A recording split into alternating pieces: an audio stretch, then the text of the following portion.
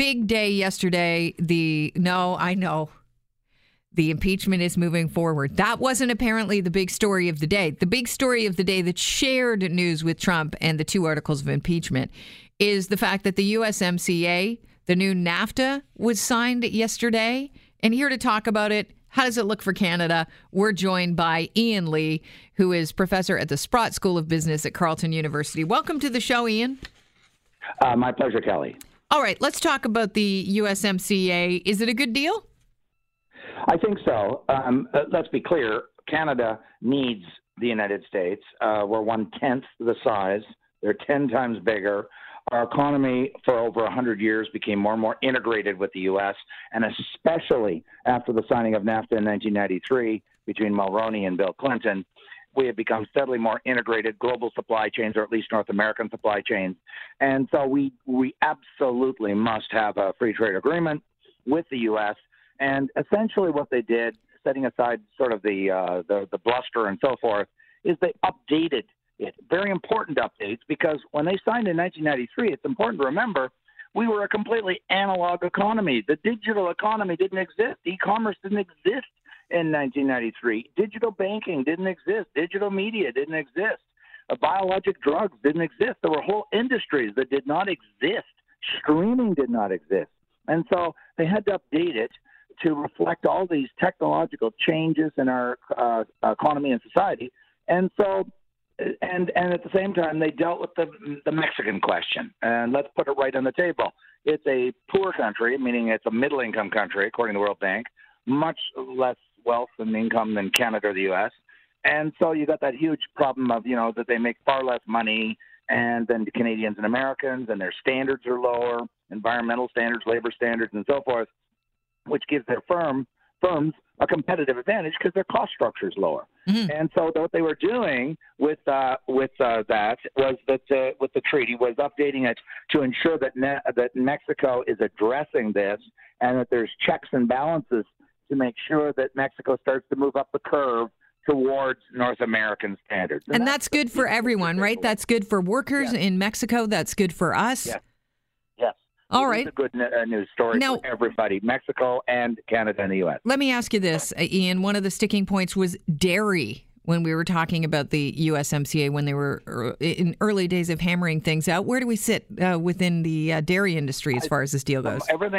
From everything I could read in the revised NAFTA, they didn't touch the dairy that was the agreement that was negotiated in the 2 years ago. In other words, that was NAFTA 2.0, or the new NAFTA. Well, what they announced yesterday essentially wasn't just a few tweaks at the margin, put in the appendix sort of thing.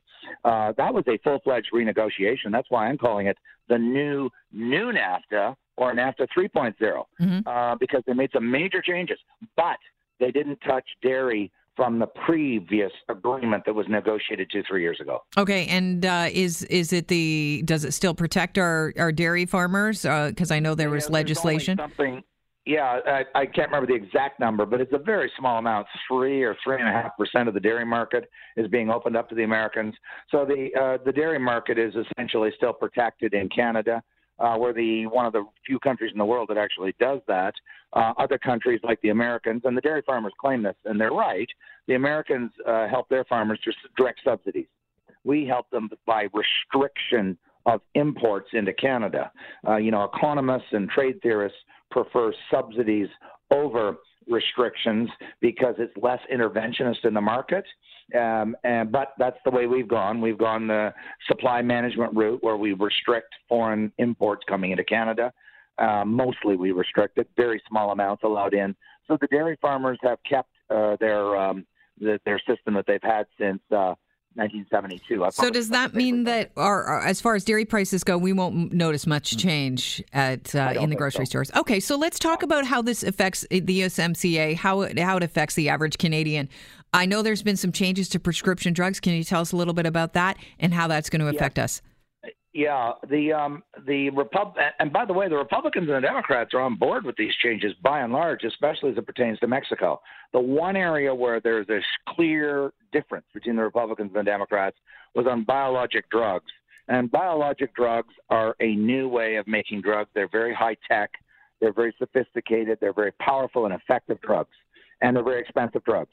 And so what the Republicans proposed and put in the original negotiations 2 years ago, over the objections of the Canadians and the Mexicans, was they extended the patent protection of biologic drugs, because the pharmaceutical companies were saying correctly, look, it takes 5 years to test the product or more, and the patent clock is ticking.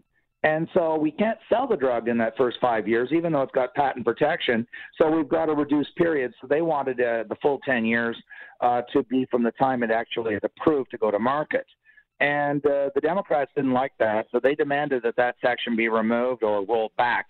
And so what that means is that biologics will be coming, it'll allow the generic companies to copy the biologic drugs in a shorter period of time, which means the price of biologic drugs will drop sooner rather than later. So this is the benefit to those consumers that are paying for their own drugs. Which is great news. Yes, it is. Now, is it bad news? Is it bad news when you're talking about drug companies that are coming up with new drugs? Like, would they invest less in the long run? That's my fear. And full disclosure, I do not consult to anybody anywhere, including drug companies or anybody associated with drug companies.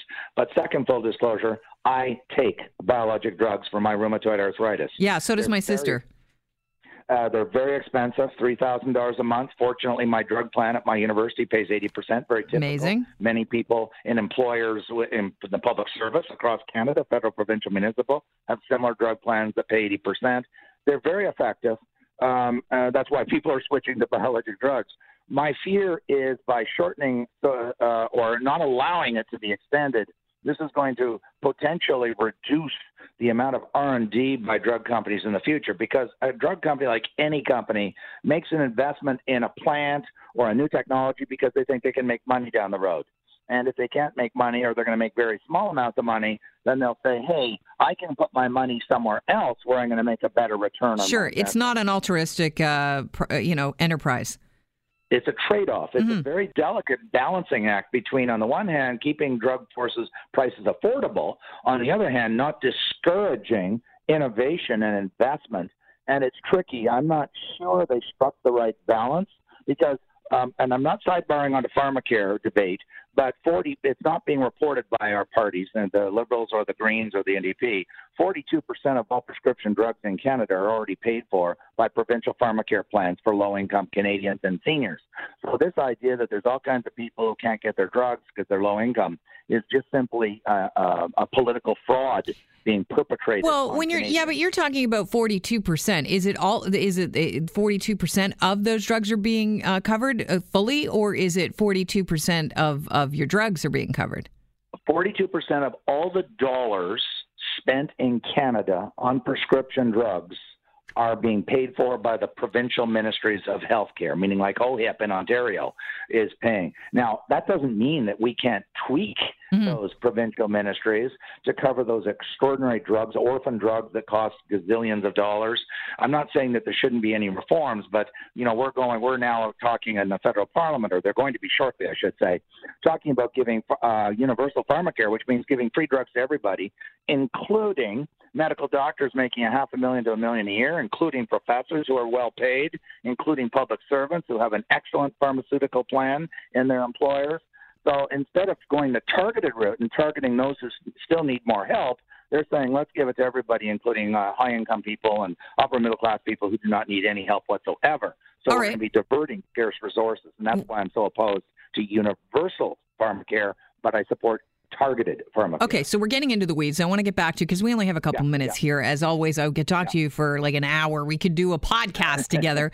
Last minute changes to the USMCA dispute resolution ends the ability of one country to block the formation of an arbitration panel when a dispute arises. Is that good, bad for Canada? Yes.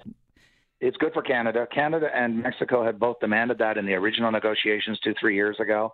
And what the U.S. was doing was on the dispute panels, each country appoints one or two people, okay, and before it can proceed because they're the new judges.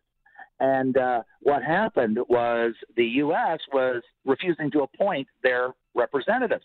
So the panel could not proceed. So it's a sort of a disguised veto of blocking a dispute where a company in Canada felt that the Americans were cheating. So they said, okay, I'm going to file a complaint under the Dispute Resolution Panel. Think of it as a trade court, because that's what it was. And the U.S. were refusing to appoint U.S. judges. So the panel could not proceed to hear the dispute. That trick or technique or whatever you want to call it by the Americans, a loophole has been removed. So now the trade dispute mechanism, the trade appeal panels can now work as they're supposed to work. This is good news. Excellent news for All right. Canada and Mexico. So not to oversimplify things, but I'm going to ask you a parting question that just involves you giving a thumbs up, thumbs down, sideways thumb. Where would you put the USMCA? The new NAFTA. The new NAFTA, I give it 100% thumb, 2 thumbs up, 5 thumbs up if I had 5 thumbs. This is a net benefit to Canada. I've been teaching this in my class for 30 years, that we've known for 300 years, both theory and practice, that when you liberalize trade rules, the prosperity of the country increases. The richest countries in the world are the Western countries. They trade the most. Will we see the effects of NAFTA happening immediately, would you say? No, it's gradual. It's one of those things that takes place over months, years, and many years. But it accounts for increasing prosperity over time. Ian, it's always a pleasure having you on the show. Thank you so much. Thanks very much. All right. Not enough time on this show. Not enough time. Ian Lee, professor at the Sprott School of Business at Carleton University, talking about the new USMCA, the new, as he likes to call it, USMCA. It's USMCA 3.0. You're listening to Global News Radio 640 Toronto.